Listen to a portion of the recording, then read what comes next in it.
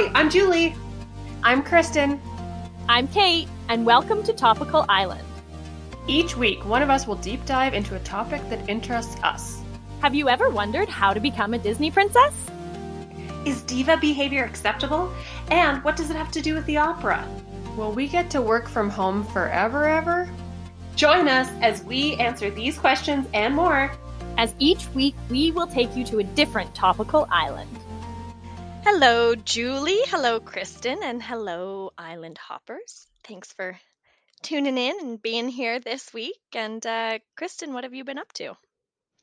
I just was just thinking about, I wonder how different our podcasts are based on what time of day we record. We're right now on a chill Sunday evening, 8 p.m. Sometimes we record on a Sunday at 2 p.m. So I wonder how much different they are if you were to stack them against each other. Yeah, that would be interesting. I know some evenings there is wine involved, at least on my end. Those might sound a little different. Yes, I've had a good week. I think I mentioned on the podcast that I have a new job, and it's still going very well. But I feel like I'm having that moment of change where you just kind of have to hang in there, like I was at my prior job for 8 years, and it was all very exciting. You get away from some of the things that you want changed, and everyone's loving you and telling you how great you were when you leave, and everyone's excited because you're new. And now I'm like really in my new job where it's like you have actual expectations, and there's no new shiny left. And I always think to like people who like when people like move to a new city and they like last a month and then they come home, like I feel like I'm in that phase where it's like, no, like change can be a thing and I need to get through it. And it's not that anything bad is happening, it's just like that uncertainty of it all, when like all the excitement kind of wears off. Do you know what I mean? The novelty has worn off, Exactly. and now it's all real. Yeah, now it's just you have a different job. So I'm there. Again, it's not that anything bad is happening. It's just, especially going from being some for 8 years and knowing all the ins and outs, and then being like a new baby, learning everything for the first time, not being the person that people ask questions to. You have to ask them questions. It's a right. Yeah. So that's interesting. where I'm at. Well, hang in there. It sounds like you're very self-aware. You know to hang in there. Yeah. Exactly. Awesome. Julie, what about you? I've been having a good week. Now, remind me, the last time we got together, was that pre or post Halloween? I think it was pre-Halloween. It was because Halloween was on a Sunday, and I believe we last recorded on a Friday. Okay. Yep, that's it. It was the Friday before Halloween. Well, it was my daughter's first ever true trick-or-treating experience. So that was kind of the highlight of my week. And we met up with some old friends who live in kind of a suburban neighborhood that is what you think a suburban neighborhood should be, where like everybody knows each other. All the kids were trick-or-treating together. All the parents were hanging out, and just, it was total chaos, but in a very kind of safe feeling way. And it was just really, really fun. Just so fun. Awesome. And what was her costume? Well, she ended up being a fairy for that night. Yes. Okay. She had multiple costume changes the days leading up to and post Halloween, but for actual trick-or-treating, she was a fairy. And and had tons of fun, and just was almost kind of had her mind blown by the fact that you could just kind of run around and there would just be candy. And of course, with COVID, so many people choose to leave the candy out, and the kids can just, in her words, snatch the candy as much as they want.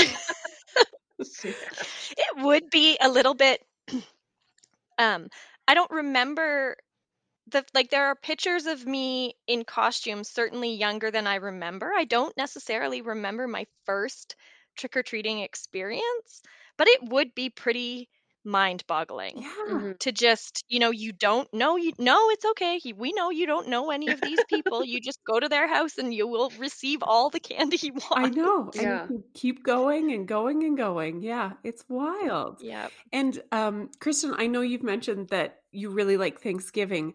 I really like Halloween because there's no huge expectations, but people are incredibly generous. It's really about fun to me and the way we approach it anyway.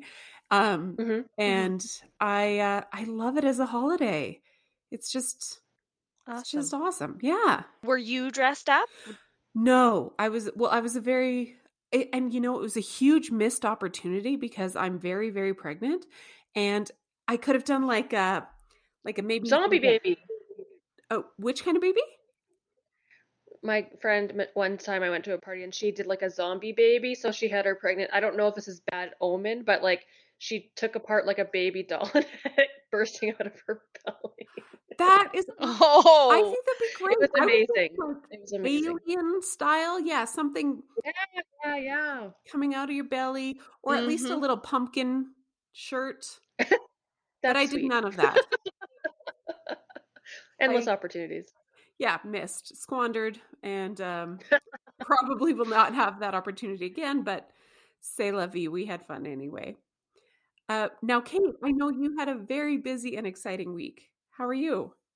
This past week, it was very busy. I was in Ontario visiting family. So it was me and Tenley, my 4.5-year-old daughter, and I was extremely nervous leading up to the week because I was not sure how she was going to travel. And she couldn't have been better. It couldn't have gone smoother. She couldn't have been more patient and traveled more like a rock star. And so that was, my big anxiety leading up to it. And as soon as that was squashed, I had gone through every scenario in my head, and I knew that even if it was worst case travel scenario, it would all be worth it because we saw a ton of family, the majority of which had never met Tenley. And like I said, she's 4.5, so I haven't seen them in over 5 years. And it was just really, really nice. My parents ended up being there. My sister came, and so lots of cousins. We went to my grandfather's farm, which is where I spent a lot of time in my summers throughout my youth.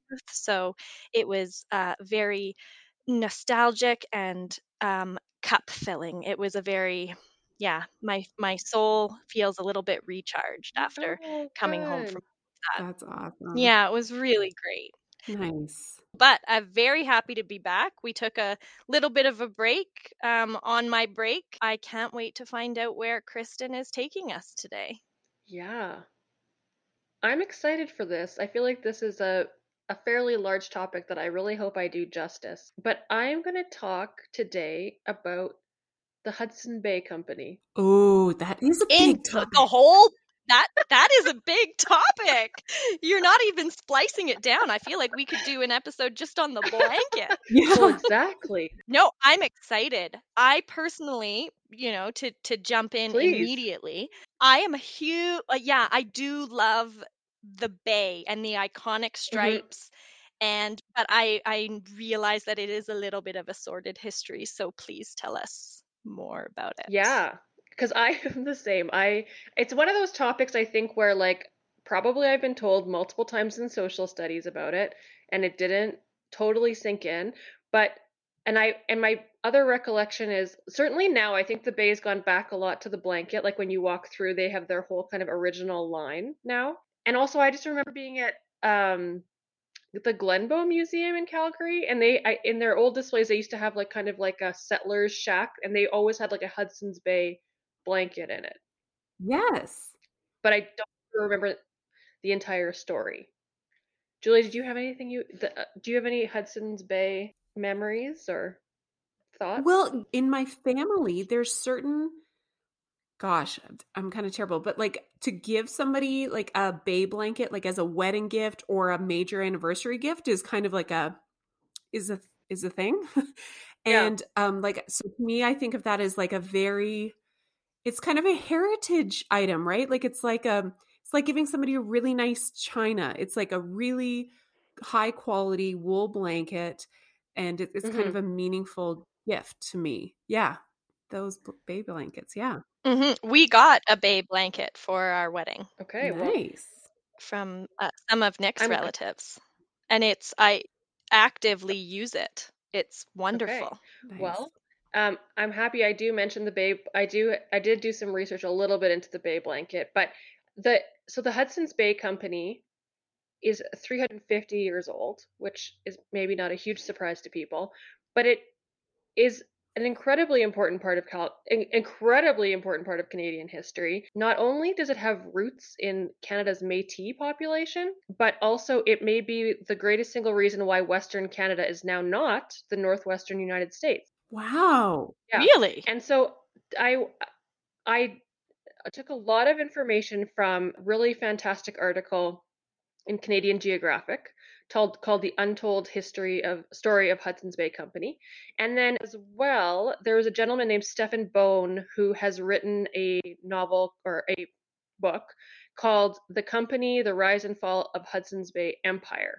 And so that was written about I didn't read that directly, that was written about in Maclean's magazine. So I just wanted to throw those out there because that's where I got a lot of this information. There's tons of heritage and history, and I mean, I still go to the Hudson's Bay quite regularly, like the bay in the malls. In October of 1666, two gentlemen who were from New France, which is an area that is now Canada, named Médard Chouart de Grossier, my amazing French, and Pierre Esprit Radisson. So they actually were brother-in-law voyagers, and they came to King Charles to tell him about the great store of beaver that they've discovered west of France's imperial claims. Now, a question that might come to your mind, perhaps, is why are they going to King Charles of England if they're from New France? So I guess what happened was they were traveling a little bit west and doing some exploring a little bit west of where they were living, and they figured they found this area where there might be a really good opportunity for trade of beaver. They actually got in a lot of trouble from the governor of New France. So they took this idea to England to kind of float this idea past, and they actually thought it was a great idea. So Europeans were, as this article states, mad for beavers, not my words, not just for pelts. So I'm sure we've all kind of heard like hats were a crucial status marker in Europe. And I guess, and also, we don't talk about this a lot, but I guess they also have a valuable secretion from their glands, which was thought to cure everything from dementia to gout. And I'm guessing, considering, or at least dementia still exists, it probably, I don't know if it did, but anyways. So basically, with Charles II, with his blessing or backing, they went back to came back here, because I'm trying not to be like Canada, because it wasn't Canada, came back to the area, and they set up James Bay Southern Shore, and they started trading Cree people, indigenous people. And upon his return to England in October 1669, he confirmed what he had suspected, which was beaver is plenty. So this was a successful idea. They set up their situation, and everyone's happy. So that was a really important confirmation in the establishment of HBC's charter. So Charles II then kind of set up this charter for the Hudson's Bay Company. So in addition to fur, they were hoping that they would find other natural resources such as gold and silver.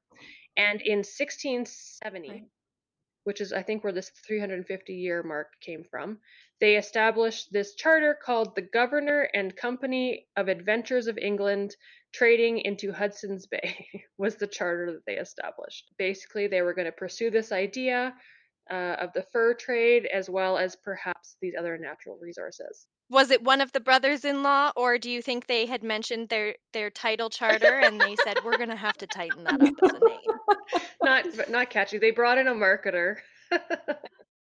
But the sad thing, and I think kind of the sordid thing that Kate might have been alluding to earlier, was that this charter actually claimed some 1.5 square kilometers of land inhabited by Inuit and First Nations communities. So Charles II did understand to some degree that he couldn't just claim land that didn't belong to him. However, they didn't see, they reserved the idea of land ownership to other Europeans and ignoring indigenous inhabitants. And so what they wrote into the charter was that they would not claim the subjects of any other Christian prince or state, in other words, another European power. So this charter that began the Hudson's Bay Company, the longer name that I won't try to say again, just claimed land that they, because other Europeans weren't already there, figured was okay. And so it was called Rupert's Land in honor of his cousin Prince Rupert. And I saw a couple different histories that he may have been more or less involved in Charles II, but he also served as the HBC, we'll now call it HBC's first royal governor. So by the mid-19th century... That was Rupert who was the first royal governor? Yeah, Prince Rupert, yeah. And so by the mid-19th century, this encompassed large parts of modern-day Alberta, Saskatchewan, Manitoba, Nunavut, Ontario, and Quebec, as well as the northwestern and midwestern United States. So this was a huge area of land that they ended up claiming as HBC. So the basics of the fur trade were really simple. They had a fairly complex, maybe more bureaucratic system. Each factory was commanded by a chief factor and his council of officers.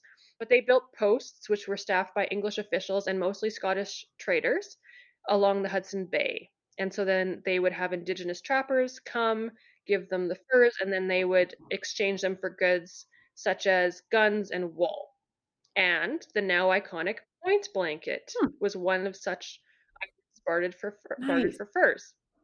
Of course, then the furs were brought back to Europe, and there was a standardized term of trade called the made beaver, which was the currency stacked against like one kind of prime, like a good prime beaver pelt.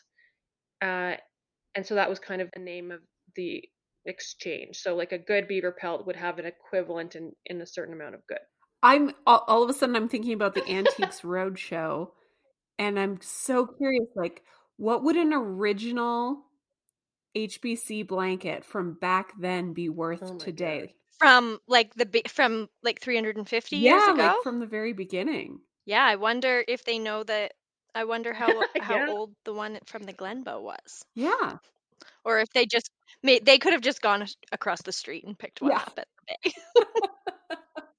It's hard to say. I have to go back there after doing this reading to see if that still exists or if I'm even remembering that right. But so the company gave the men who worked for it the opportunity to kind of travel around and helped the British to spread their trade practices and culture across the region.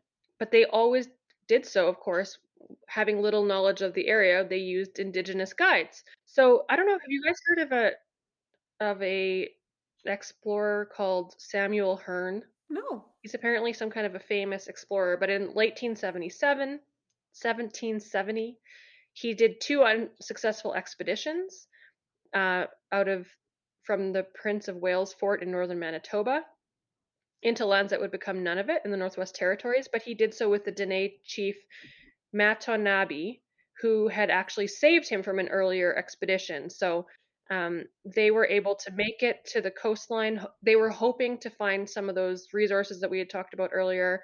They did not, but they did get to a new area, and that they would not have been able to do without the help of the local indigenous. And although they did not accomplish what they hoped to, they claimed the coastline for the HBC, and they were learning so much about the area, and that was what they really valued a lot from the indigenous people that they worked with. But of course, as always happens, they brought a lot of diseases with them, such as smallpox and tuberculosis, which the indigenous people had no immunity against. Right.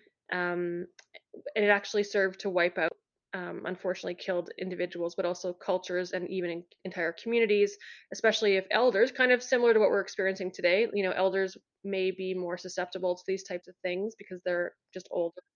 And so, of course, that was a really important part of their traditional knowledge in that. So that was kind of part of what was difficult for their communities and for culture. However, it was, again, as I mentioned, so important for them in terms of exploring and that. So they actually started giving vaccinations for smallpox to the indigenous population very shortly after it was invented in 1796. It's good, but it's also, possibly of benefit to the people who were living there. You know what I mean? Right. Yeah. If they weren't getting all that, navigation that they like, and I mean, I don't know what sort of compensation they were offering to folks who were willing to be their guides in certain areas, but I don't know. It might have been, there could have been some disadvantage. It did sound, I did see a quote earlier that both parties at some point felt as though they were getting a really good deal, like both HBC. Yeah. Yeah.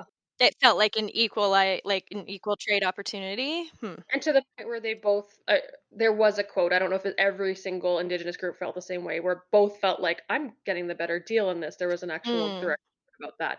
I mean, I think as things went on, probably changed quite a bit.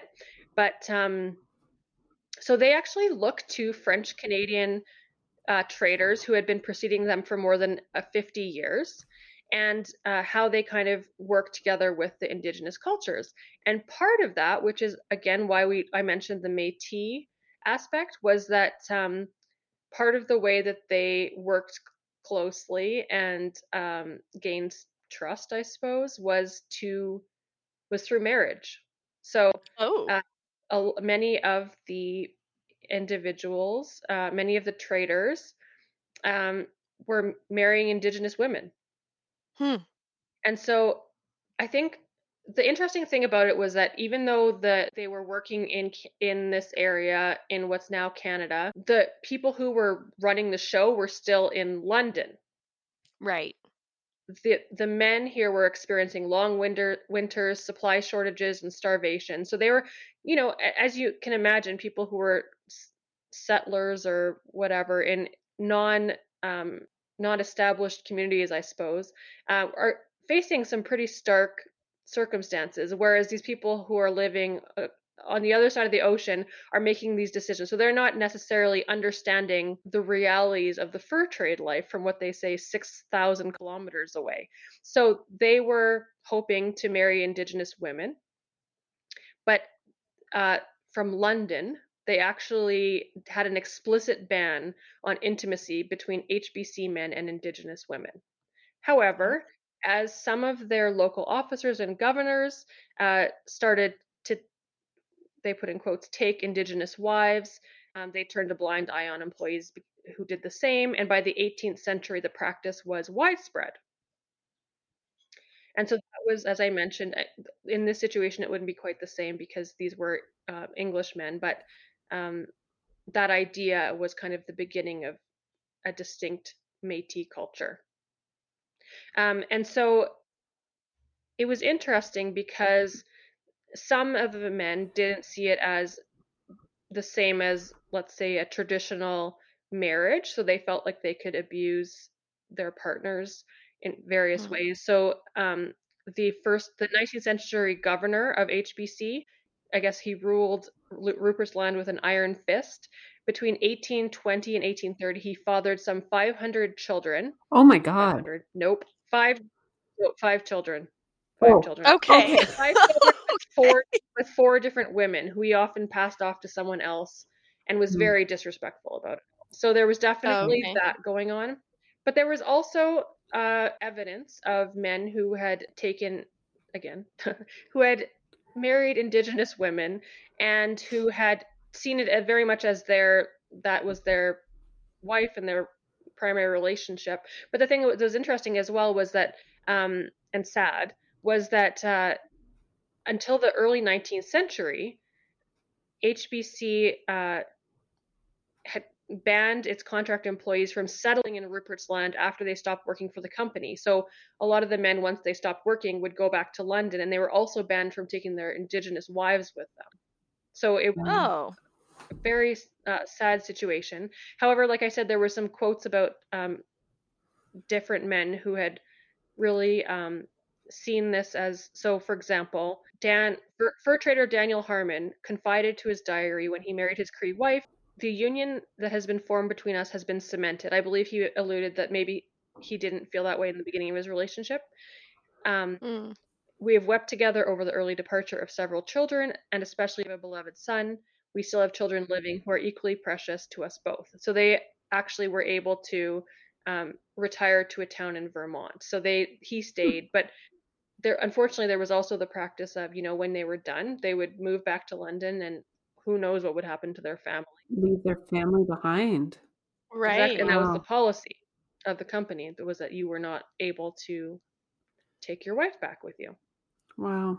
Really, Hudson Bay Company is the origins of the Métis, like the French and Indigenous.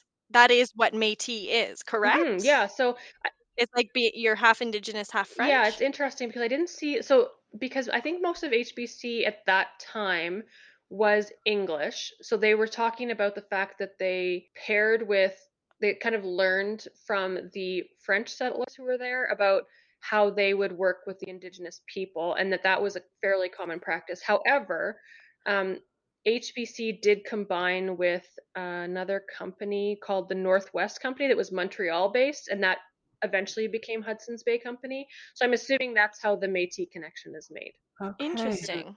I never knew that. No. I didn't either. Unfortunately, as time went on, because they became, the HBC kind of learned their land, they had their posts set up, they actually became less and less reliant on Indigenous knowledge. And as I mentioned, that Simpson gentleman who was not respectful of his wives, he wrote that Indigenous people must be ruled with a rod of iron, and to bring and keep them in prosper state of subordination. And so he actually brought over his British-born cousin Francis in 1830 to marry, and so then he kind of abandoned the idea of marriage. He's double growth. Oh, yeah. Yeah, exactly. And so then other HBC men started marrying English and Scottish women, and sort of ended a lot of that tradition. So back in London, this fur trade was making some men and a few women who held shares in the company very, very rich. So from 1738 through to 1748, the company imports to England from Rupert's Land totaled more than 270,000 pounds, which was more than 31 million in today's currency. So span of 10 years. So it was quite a lucrative export. And I find it interesting too that it was, I mean, of course, everything back then was tied back to England, but I just find it really interesting that still a lot of those decisions were being made in London. But by the mid 1800s, profits in the fur trade had dropped. So the settler population of Canada, the United States, was growing, industrialization was spreading, and the future was not in fur, but in agriculture, railroads, oil, and gas. And so people in Britain were turning against the Hudson Bay Company. They saw them as a monopoly, and they said it was, by the time, according to the Times Company, it was the last great monopoly which the improvidence and reckless favoritism of Charles II inflicted upon the commercial world. Many Brits were eager to break down Hudson Bay Company's monopoly and open the region to settlement. So then, of course, in 1867, Nova Scotia, New Brunswick, Ontario, and Quebec confederated, creating the Dominion of Canada. And they were looking west to bring Western Canada into its fold. Wow. Yes. So it's interesting. It's like, so there's this federation, or this Dominion of Canada, and then this Rupert's Land owned by the Hudson's Bay Company that makes up the rest of the West. Like everything else. Yeah. Wow. So we all live in like Hudson's Bay, what could have been Hudson's Bay Company territory. Like if they could have just bought it, which maybe at that time they felt like they could. Well, exactly. And so But what was interesting was there was some fear that there was a challenge coming from the South, from the Americans. So from as early as the American Revolution, the British and later Canadian governments feared American encroachment, as I kind of mentioned earlier about the Western Canada being the northwestern piece of the United States of America. And so there was a Minnesota senator by the name of Alexander Ramsey who wanted to he put forth an offer to the U.S. Congress to propose paying the company $6 million for its land claims, and that they could use that to construct a Pacific Railway and create 3 U.S. territories. But fortunately, I suppose, so this is $6 million. He was proposing this $6 million offer to purchase this land. However, of course, Canada didn't really want that to happen. The U.S. also, I guess, respected some kind of pre-thought of border.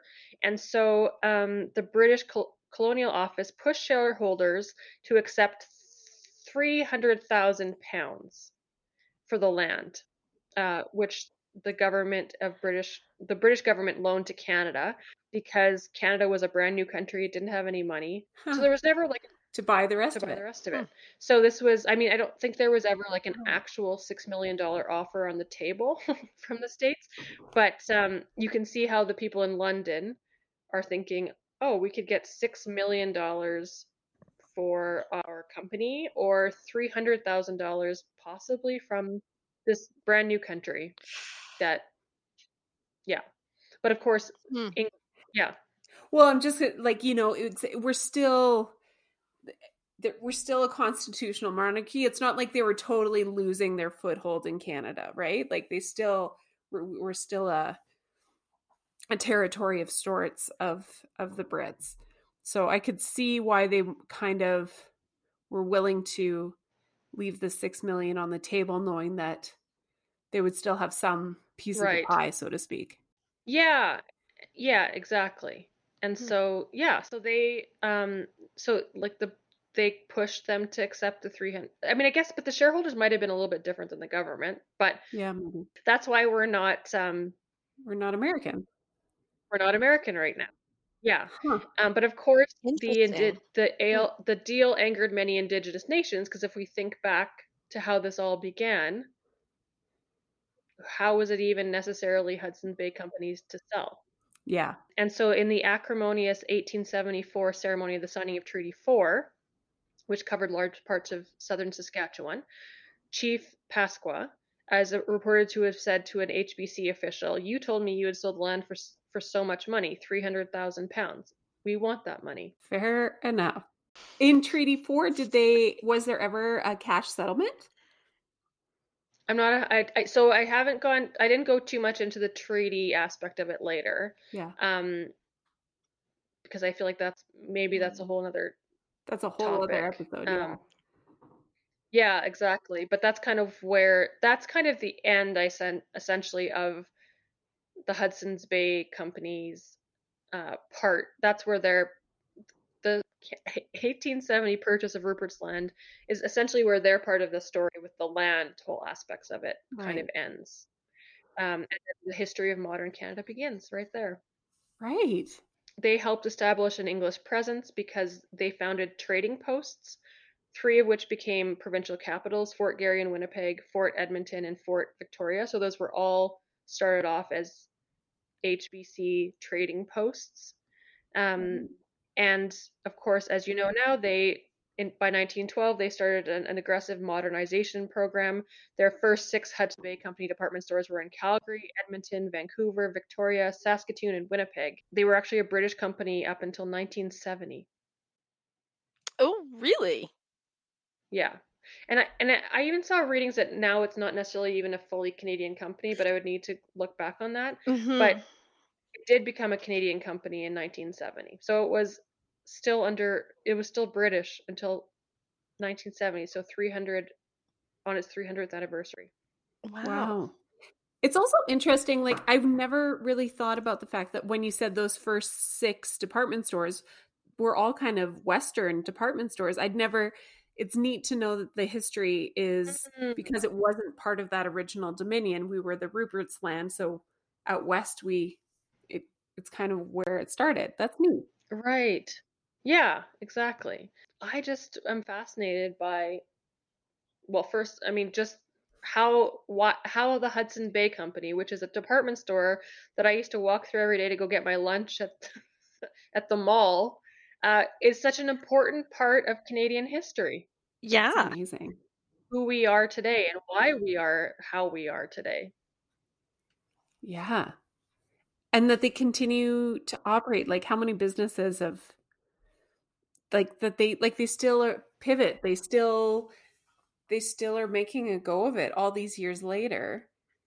They do. I mean, I think they've been maybe at least very recently, but probably a few times over the years in recent history that they've come very close to the brink of Yeah. not being able to move forward with the shift to online retail and stuff. But I do love to walk through a bay, and I have to say that for the last maybe 10 years, at least a couple of people on my Christmas gift list will get something Hudson Bay striped related because I do love it.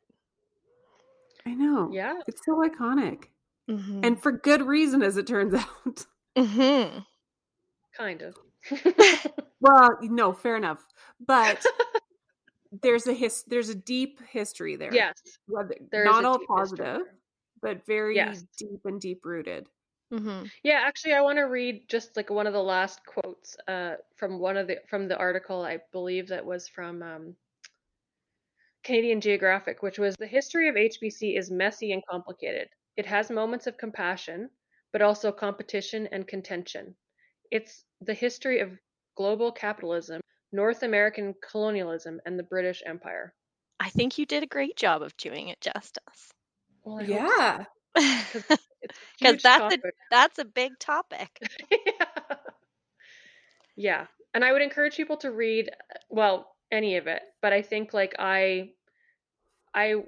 when I read the Canadian Geographic article, which was again Untold Story Hudson's Bay Company, I was just like mind blowing, and it was a very interesting read and a very good read. No, I would love to. That's that just keeps coming up. I've actually been looking because I heard over at the beginning of the pandemic there was and I can't find the article. So I'm not going to be very specific, but I heard an interview on the radio with an Indigenous woman in Manitoba who had started she's a fashion designer, and she had started making coats out of the point blankets. And so they were her own style, and she definitely injected a bit of Indigenous flair and herself into them. But she ended up being extremely successful at a time that people were not trying to make a go of starting up a business in the middle of a pandemic. And I would love to find it, and if I do, I will pass it on. Because I thought, I would like one of those coats. Yeah. Awesome. Well, that was a great topic. Oh, thanks. Julie, are you going to take us out on a high note? I would love to. So last week our good news story, hopefully I'm not confusing my weeks, was we talked about Calgary's top 40 under 40. And so since that time, the Calgary Herald has posted a similar list, but this is the top 7 over 70. Ooh. Oh. And so the top 7 over 70 is just an acknowledgement that there's no barrier to achieving goals. And they nominate, and there are 7 over 70 winners who've had major contributions in Calgary and are truly amazing. And, the things that they've done in their later years. So not just when they're young and spry, the things they've done to perhaps retired or semi-retired or not retired at all and continue to contribute in awesome ways. So I will definitely link the list in Calgary Herald, but there I will give you the brief descriptions of the 7 winners. First off, we have Margaret Southern, who's a 90-year-old powerhouse businesswoman who changed the face of professional sport in Calgary. Mm-hmm. Oh. We have Shirali Saju, an 83-year-old entrepreneur who privately supports mortgages and business loans for new Canadians when the banks say no. Oh. Pardon my pronunciation. Mixikama the elder Clarence Wolfleg, a 73-year-old residential school survivor and spiritual elder who is now sharing his teachings with thousands.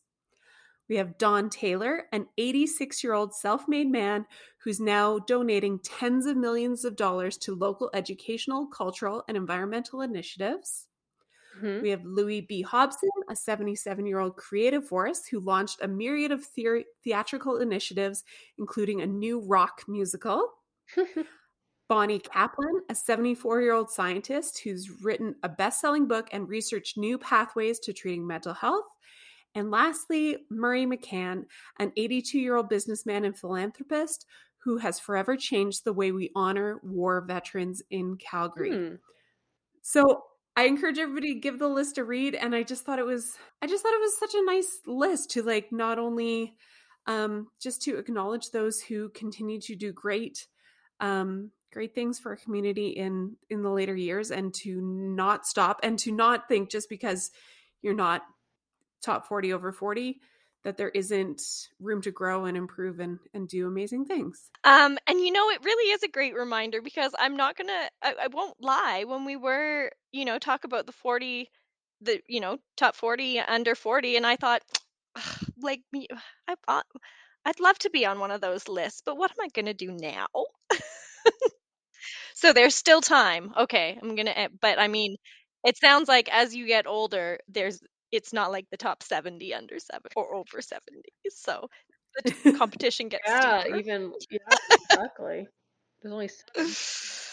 But that's a very fun, good news story. That's great. That's awesome. Well, did you find what you were looking for?